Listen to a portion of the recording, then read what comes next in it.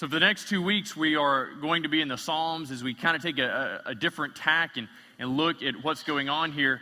But this morning, as we're in Psalm 33, it is a psalm that kind of redirects and refocuses where our energy, where our attention should be. Not just at this time of year, but every time of year. We recognize, or I recognize anyway, that society is calling you to really worship and praise and give your attention to things that society sets value on. And so it's Christmas, and so we tend to set value on those around us. We tend to set value on ourselves, and so we want people to get us nice things. We want to give them nice things so they recognize we value them. We recognize they value us.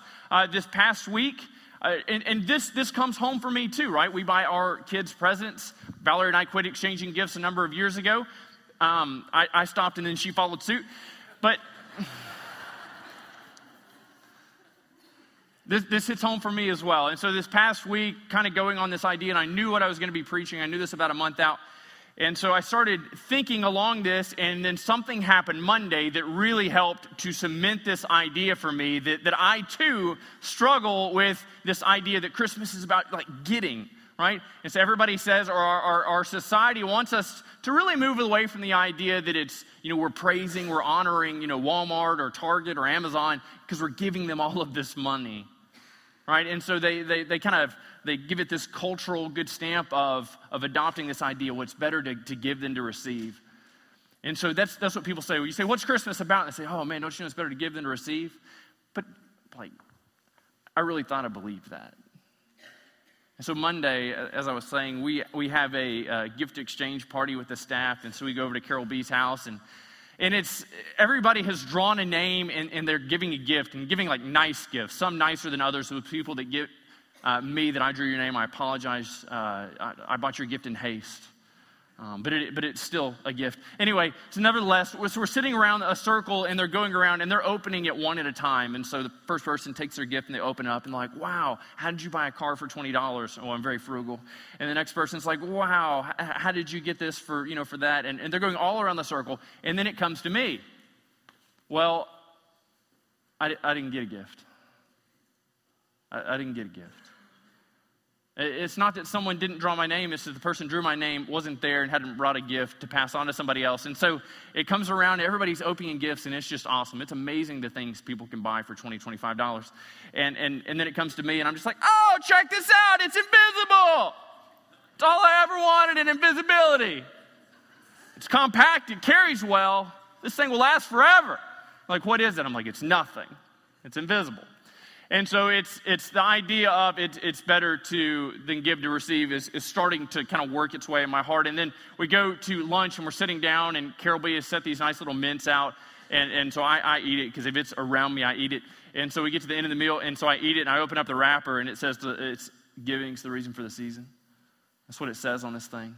I believe my staff is working to convince me that I need to give them something. I haven't figured out what that thing is yet. But this idea that it is giving, and so as a Christian, it comes to us, what do we give? What do we give? What do we give to God, right? If this time of year especially presents itself with unique opportunities for us to engage in the display of the gospel. We see nativity scenes set up everywhere. We see people kind of walking around singing Christmas songs. They don't know the words to them. If it gives us this understanding of kind of what is going on with that, then the idea comes, what is our proper response to God? Where does proper response and praise belong? Well, the scripture tells us that proper response and praise only belongs to God. Now, our society would tell us that we should praise, we should honor our children, our parents. But we recognize true honor and praise only goes to God. And this is a difficult message for us to get. It's a difficult message for us to get. When you look at the time, when you look at your energies, when you look at the way that you're exerting yourself, many of us are praising our spouses.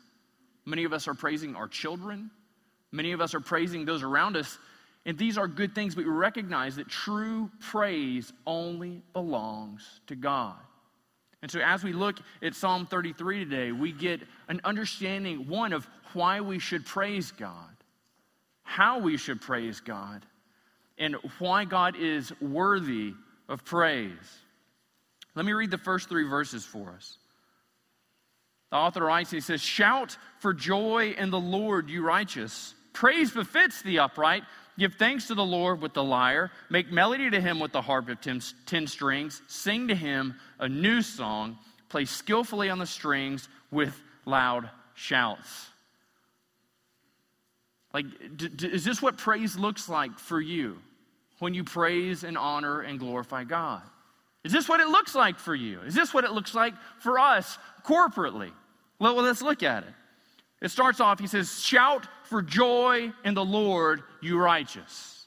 The first thing we recognize is the proper person for praising, for glorifying God is declared as righteous. On what grounds, though?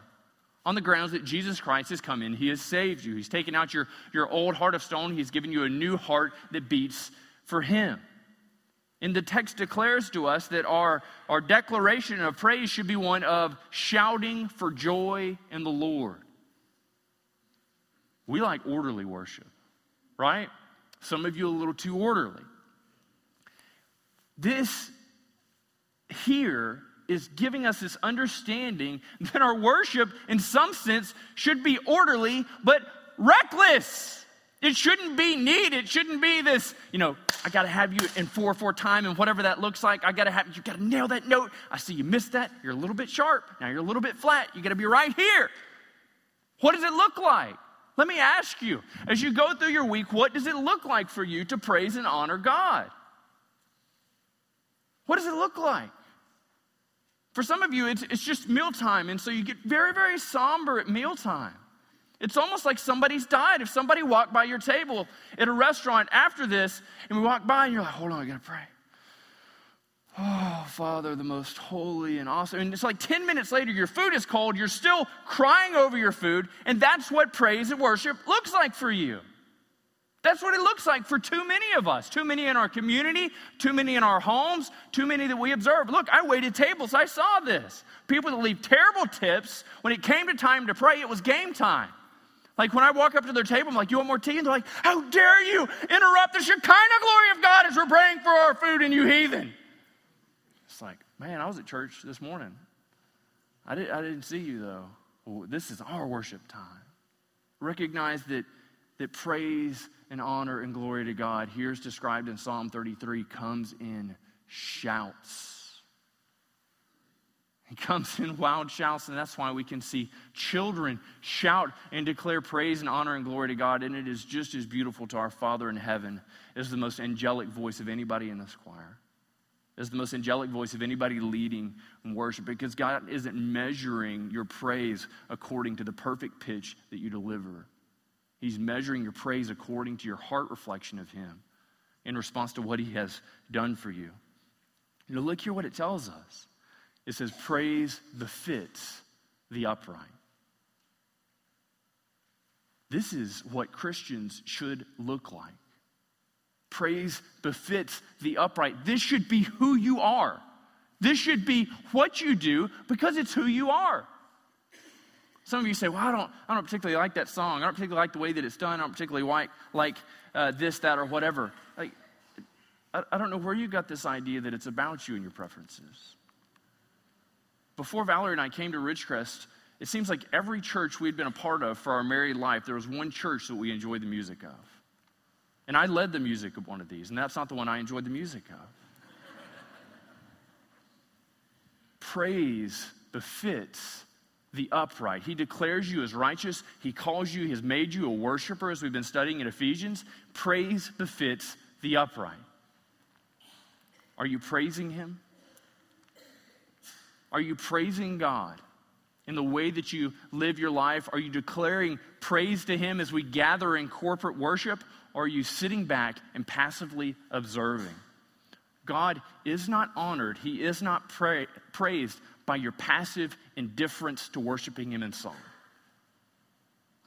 And men are probably the most culpable of this.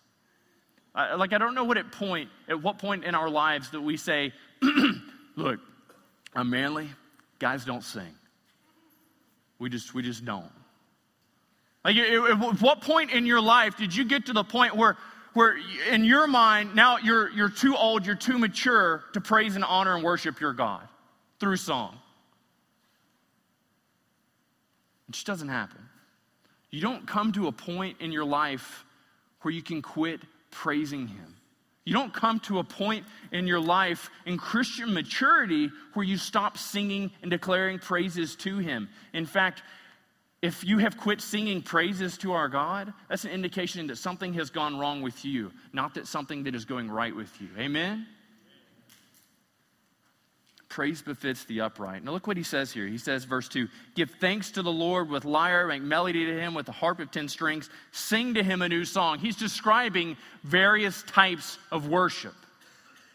You've got different instrumentation. We've got a variety of instrumentation. By all accounts, our worship expression is eclectic, right? By all accounts, our worship expression here at Ridgecrest is eclectic. We have a variety of instruments that I've never seen come together before. Right? They have come across the tracks together. They have come together. We are seeking to praise Him in this way. But look what he says. He says, sing to Him a new song. Now, he's not talking about writing new composition. He's not talking about that. What he's talking about is on the basis of a new or renewed experience with God, declare praise to Him. On the basis of a renewed or new experience with God, declare praise to Him. This is what David is talking about in Psalm 40 when he talks about he goes through these terrible things, and as a result of it, he comes through and he sings a new praise to God. Some of us, our life is terrible. Some of you have sick relatives. Some of you have lost jobs. Some of you are encountering terrible things that I can't even imagine. I can come to you, I can pray with you, but I really can't get at all the pain and all the difficulty that your life is producing in you. And you know what the psalmist tells us? That even that can produce a new song of praise to God. Friends, this is the God we serve.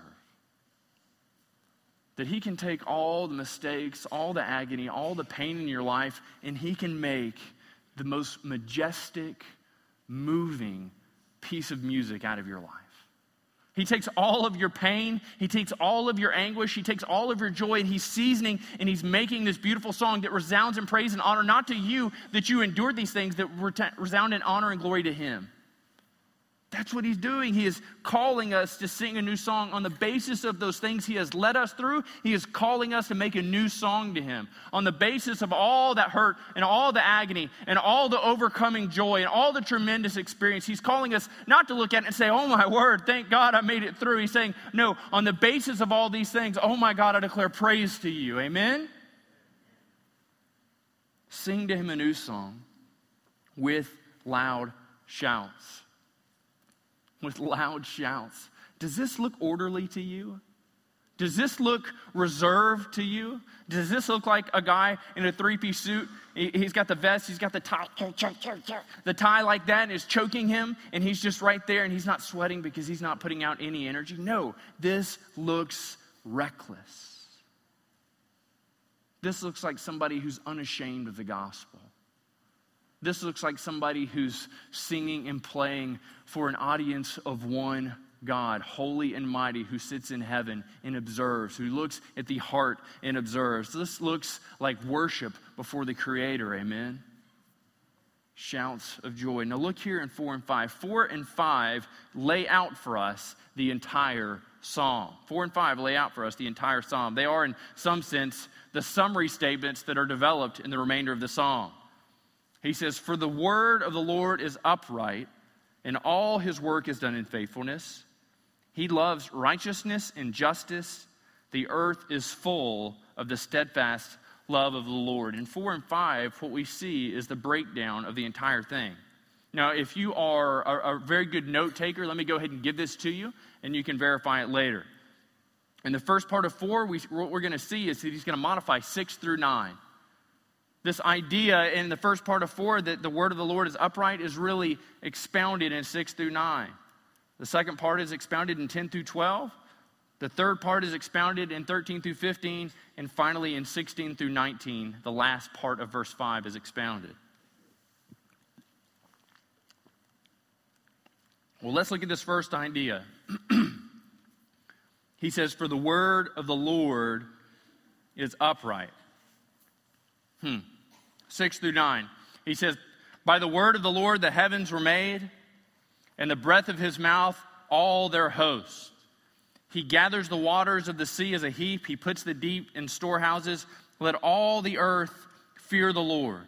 Let all the inhabitants of the world stand in awe of him. For he spoke, and it came to be. He commanded, and it stood firm. Look at the powerful display of God's word. For the word of the Lord is upright. It's trustworthy. It's valid to our lives.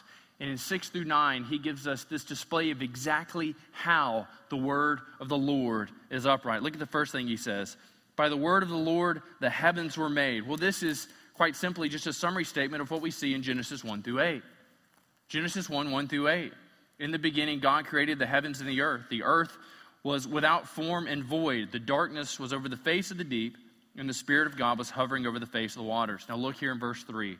And God said, let there be light. God, through the declarative power of his voice, moves, and he shows tremendous power and ability as he is creating from nothing by the agency of his voice.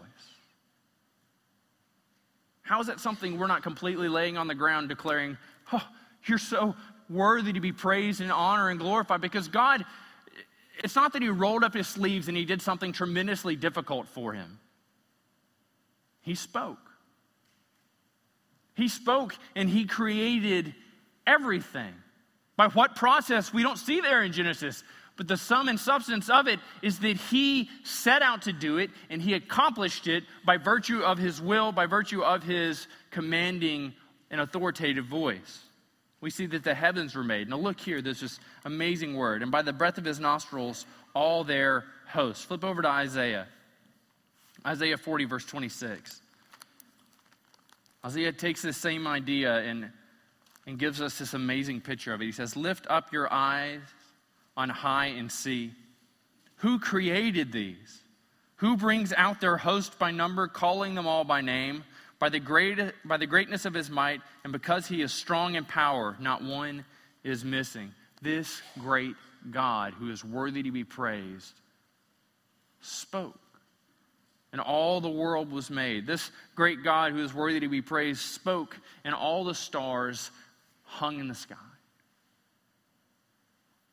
Is this God not worthy of your displays of shouting and praise and adoration? What more should this God do? Well, look here. We continue to read of his extraordinary ability, his extraordinary creative prowess in verse 7. He says, he gathers the waters of the sea as a heap. He puts the deep in storehouses. But in verse 8, he changes. In verse 8, he changes. He says, let all the earth fear the Lord. Let all the inhabitants of the world stand in awe of him. This is what he says. This is mankind's appropriate response to God. Reverential fear and awe. Reverential fear and awe. That we recognize what God has done, and on the basis of his activity in the creative world and in our own hearts, we're in awe of him. It's not that we sit here and we seek to explain it. First and foremost, it's not that we seek to pour out our minds and wrap our thoughts around it, but what we first respond to him, the first way we respond to him is in awe. Let all the earth fear the Lord. Let all the inhabitants of the world stand in awe of him. Why? For he spoke and it came to be. He commanded and it stood firm. On the basis of what God did, on the basis of his creative endeavors, creative abilities, we should praise God. I had a friend a number of years ago that lived in kind of the Vail Valley area. Very beautiful if you've been out there, the aspen trees, the mountains, and it's just phenomenally gorgeous. It's hard to go there and not see the handiwork of God and just kind of, I don't live there, and so I lived in Houston at the time. Houston's flat. It's not all that great to see. But you go to Colorado and you see it and you're just like, oh man, this is amazing. As a Christian, I see that and I praise and glory and honor God. So I asked him, he'd lived there for a year and a half or so, and I said, what's it like? He said, well, it's about like anything. You wake up in the morning, you're like, yeah, more snow on the mountains. Ugh. Like, really? He said, yeah, you just kind of get used to it at one point. I mean, one morning you wake up, and it's not like you set out in your mind to say, I'm not wowed by this at all. I'm not impressed by this at all. I don't think this is beautiful at all. He's like, I really enjoy it. I love to snowboard. I said, so you just kind of wake up and you see it? He's like, yeah, it's just kind of my scenery while I commute 30 minutes. Gorgeous mountain, traffic. Gorgeous mountain, black ice. Right? That's what I would be thinking. I'm on edge. But he said that just the beauty of it all was just kind of lost on him after a while. Too many of us in our Christian walk, this is kind of where we're at. Like, before we come to Christ, as you're hearing about him and all the love that he has for you, you are floored. You're destroyed. And in the midst of trial and difficulty, you're laid low because you think, how can he love me? As unlovable, as terrible, as beneath him as I am, how can he love me this way? But at some point in your life, you just begin to think the whole thing's rather mundane, rather ordinary. God of the universe loves me. Yeah. The God that spoke everything into existence, he looks favorably upon me. You don't fries with that? I mean, it's just rather ordinary for us. Friends, these things should not be. There should never come a point in our lives where we're not moved by the tremendous display of power that God has and that he has visited his love upon us in the person of Jesus Christ.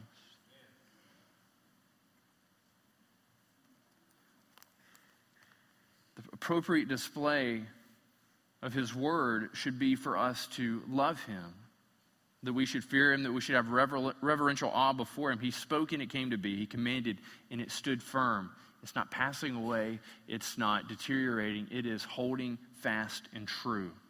Now look here at the second part of verse 4. He says, all his work is done in faithfulness. He really parses this out for us in 10 through 12. 10 through 12 says this: the Lord brings the counsel of nations to nothing. He frustrates the plans of the people. The counsel of the Lord, though, it stands forever. The plans of his heart to all generations. Blessed is the nation whose God is the Lord, the people whom he has chosen as his heritage. All his work is done in faithfulness. We recognize that everything God does, he is faithful to see through. Everything that we see come to pass, it is God exercising, demonstrating his faithfulness to us and all those around us. And the first thing that we see there is the Lord brings the counsel of the nations to nothing. He frustrates the plans of the people. It's not mankind getting together and deciding to do things apart from God's intervention or orchestration therein. Said more plainly, it's not that our government gets together and says, look, we're going to do this. It doesn't matter what God does. You see, if God is not involved, then all of these things fall apart. We recognize that God is the one who is bringing their counsel to nothing. God is the one who's sovereignly superintending his purpose. He's sovereignly superintending all the affairs of the universe. As opposed to their counsel and their wise minds who come together and they're frustrated and they can't figure things out. Man, do we not see this in our own government?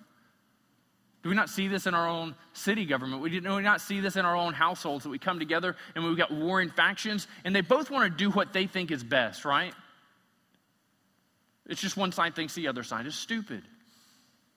One side looks at the other side and they say, how can your perspective absolutely be best because ours is? Oh, my stupid friend. Our nation comes together. Nations of the world come together, and their plans are frustrated. But we see that opposed to them who cannot be singular in purpose and focus, the counsel of the Lord stands forever, and the plans of his heart to all generations.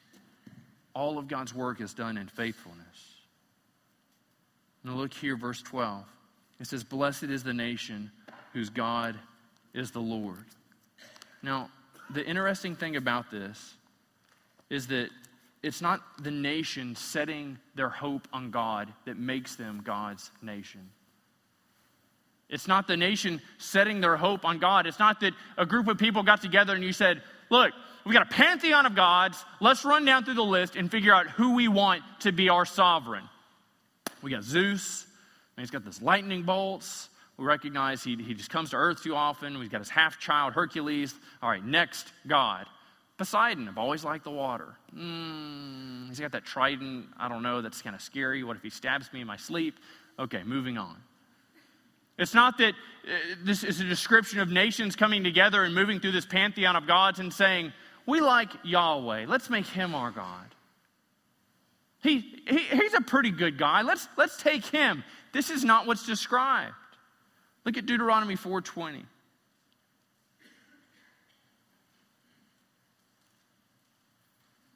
Deuteronomy 4:20 is an accounting of God bringing Israel out of Egypt. God has set his favor on Israel. You can see that in Genesis 12 and following. He blesses them for what purpose? We read in Genesis 12, 1 through 3, he blessed them that they might be a blessing. But he sets his favor upon them. And in verse 20 we read, but the Lord has taken you and brought you out of the iron furnace, out of Egypt, to be a people of his own inheritance, as you are to this day. And if you look right above that, he describes all of these things that they need not set their focus on, lest they worship them instead of him. Look at verse 19. He says, and beware lest you raise your eyes to the heaven, and when you see the sun and moon and stars, all the host of heaven, you be drawn away and bow down to them and serve them, things that the Lord your God has allotted the peoples under the whole heaven. God created. And even his own people, who he called, who he chose, who he set aside, he's giving them this warning that you're going to find lesser things that God created. And your temptation, your tendency is going to be to worship the created instead of worshiping the Creator. And so he gives them this understanding that he has chosen them. And they're blessed on the result of that. And you and I recognize that he chooses us in Christ. He chooses you who are wholly unlovable, wholly lost, and mired in sin. And he reckons you lovely. He chooses you who are lost, who are stained with sin. Pride, lust, envy. The whole gambit. He saves you, makes his favor to rest on you. He reckons you lovely, and he calls you to worship him. All his work is done in faithfulness, even to us. Now look here in verse 5. It says he loves righteousness and justice. In 13 through 15, further expounding upon that, it says, the Lord looks down from heaven. He sees all the children of men. From where he sits enthroned, he looks out on all the inhabitants of the earth. And he who fashions the heart of them all and observes all their deeds. He gives us this amazing picture. God sits enthroned in heaven. God sits and he reigns from heaven. And from his vantage point, he looks out, he sees Corey, he sees Lauren, he sees Chase, he sees Ben, he sees all of us. Not just as the people on our pews beside us or the people in our work with us Monday through Friday see us. He sees our true intention. He sees our hearts. He knows just how truly terrible some of you are. He knows how truly terrible I can be. He knows me on my good days. He knows me on my bad days. And this God, he is not impressed by my displays of outward righteousness. He's not impressed by yours either. But this God who sits there, the text tells us that he loves righteousness and justice. And from his vantage point, he looks for it. From God's vantage point in heaven, unobscured, he looks into your heart and he's looking for justice and righteousness, which by virtue of Christ, he's planted there to grow and produce fruit. He looks down, he sees the children of man. He looks down on all the inhabitants of the earth. He's not just looking on those whom he has redeemed. He's looking at everybody. He's looking for justice. He's looking for righteousness. But look what else we see here. He who fashions the hearts of them all. God has created the heart of man to know him.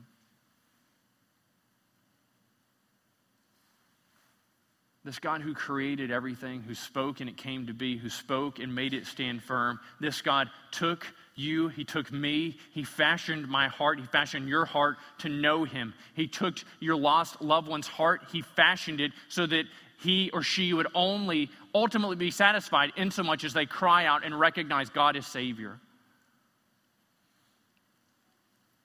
And we spend, as humanity, we spend untold resources of energy, of time, of money, trying to satisfy that heart that he's created, only to be satisfied in him. True satisfaction only comes as humanity returns praise and honor to God, recognizing him as the one who has fashioned our hearts. As the one who's fashioned our hearts, is he not also rightly free to fashion them in such a way that they might only be satisfied in worshiping him?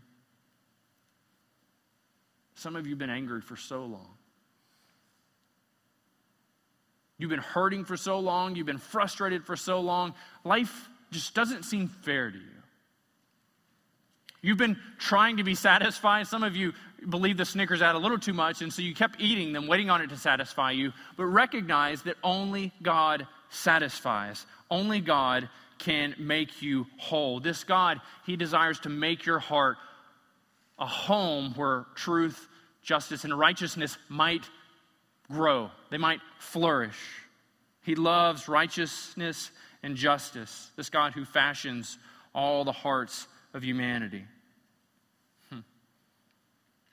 But this God who fashions the hearts of them, we recognize also that he observes all their deeds.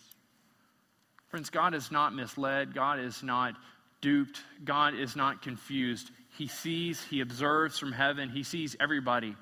He's made your heart and my heart. He knows us intimately. And he sees everything you do. He observes all of your deeds. Now, on the basis of his creation, if you weren't driven to fear and to love him, surely when you realize that this God looks at every part of your inward being, this God who formed your heart to only be a home for him, this God who formed your heart to only beat for him, he's observing all of your deeds and he's crying out to you, submit to me. He sees everything.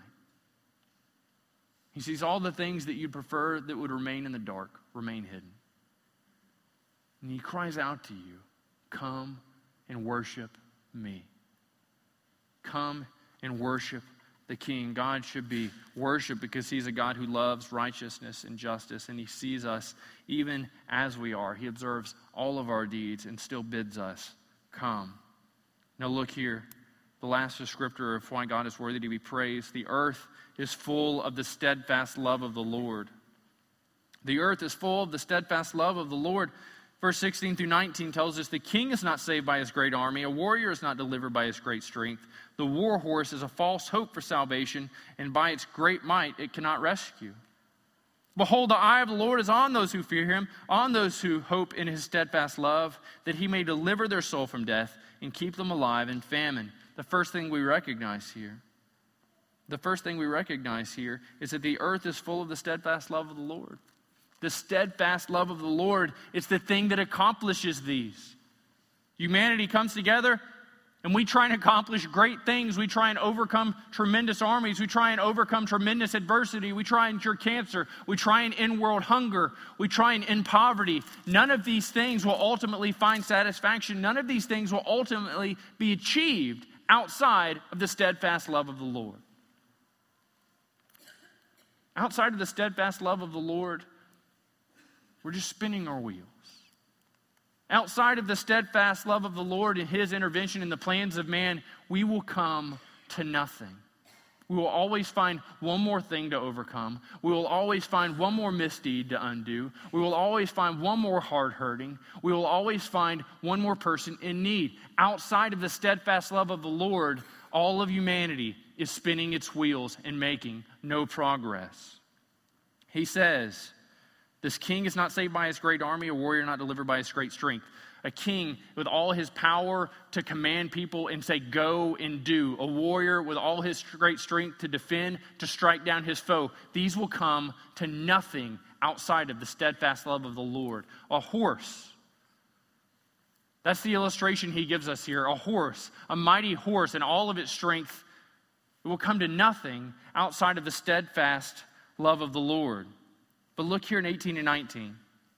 The eye of the Lord is on those who fear him, those who hope in his steadfast love. As God sits in heaven, as he looks down, as he sees the inhabitants, sees their hearts, sees their deeds, his eye is on those who hope in him and his steadfast love.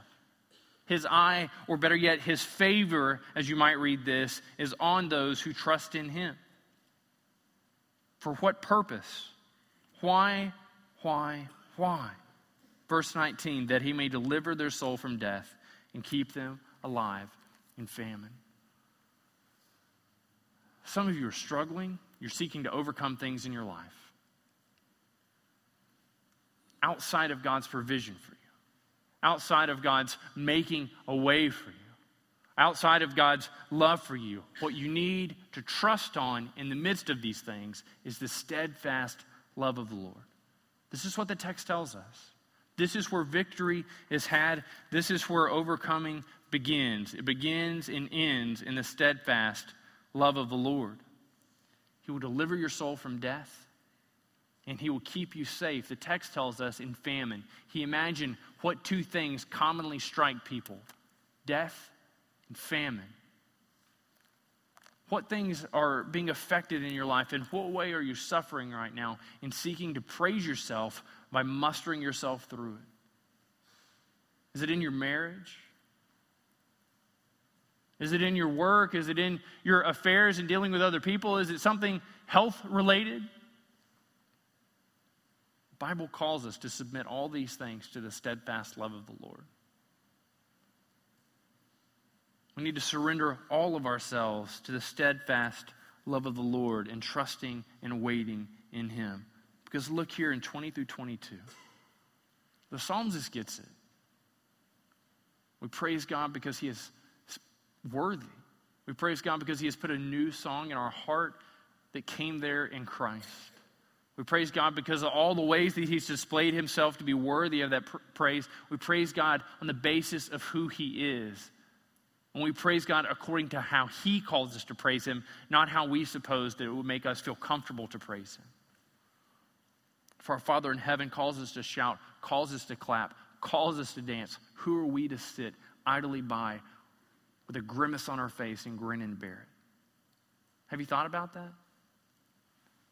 If God calls you to praise him with every ounce of your being, then why do you hold anything back?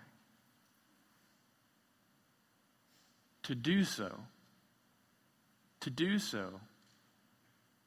is to dishonor, to disobey God. He calls us to worship him with every fiber of our being. Now look here in 20 through 22. The psalmist returns and has a reflection on this. Effectively, they say, look, on the basis of all that God is, on the basis of all that God has done, our soul waits for the Lord. He is our help and our shield.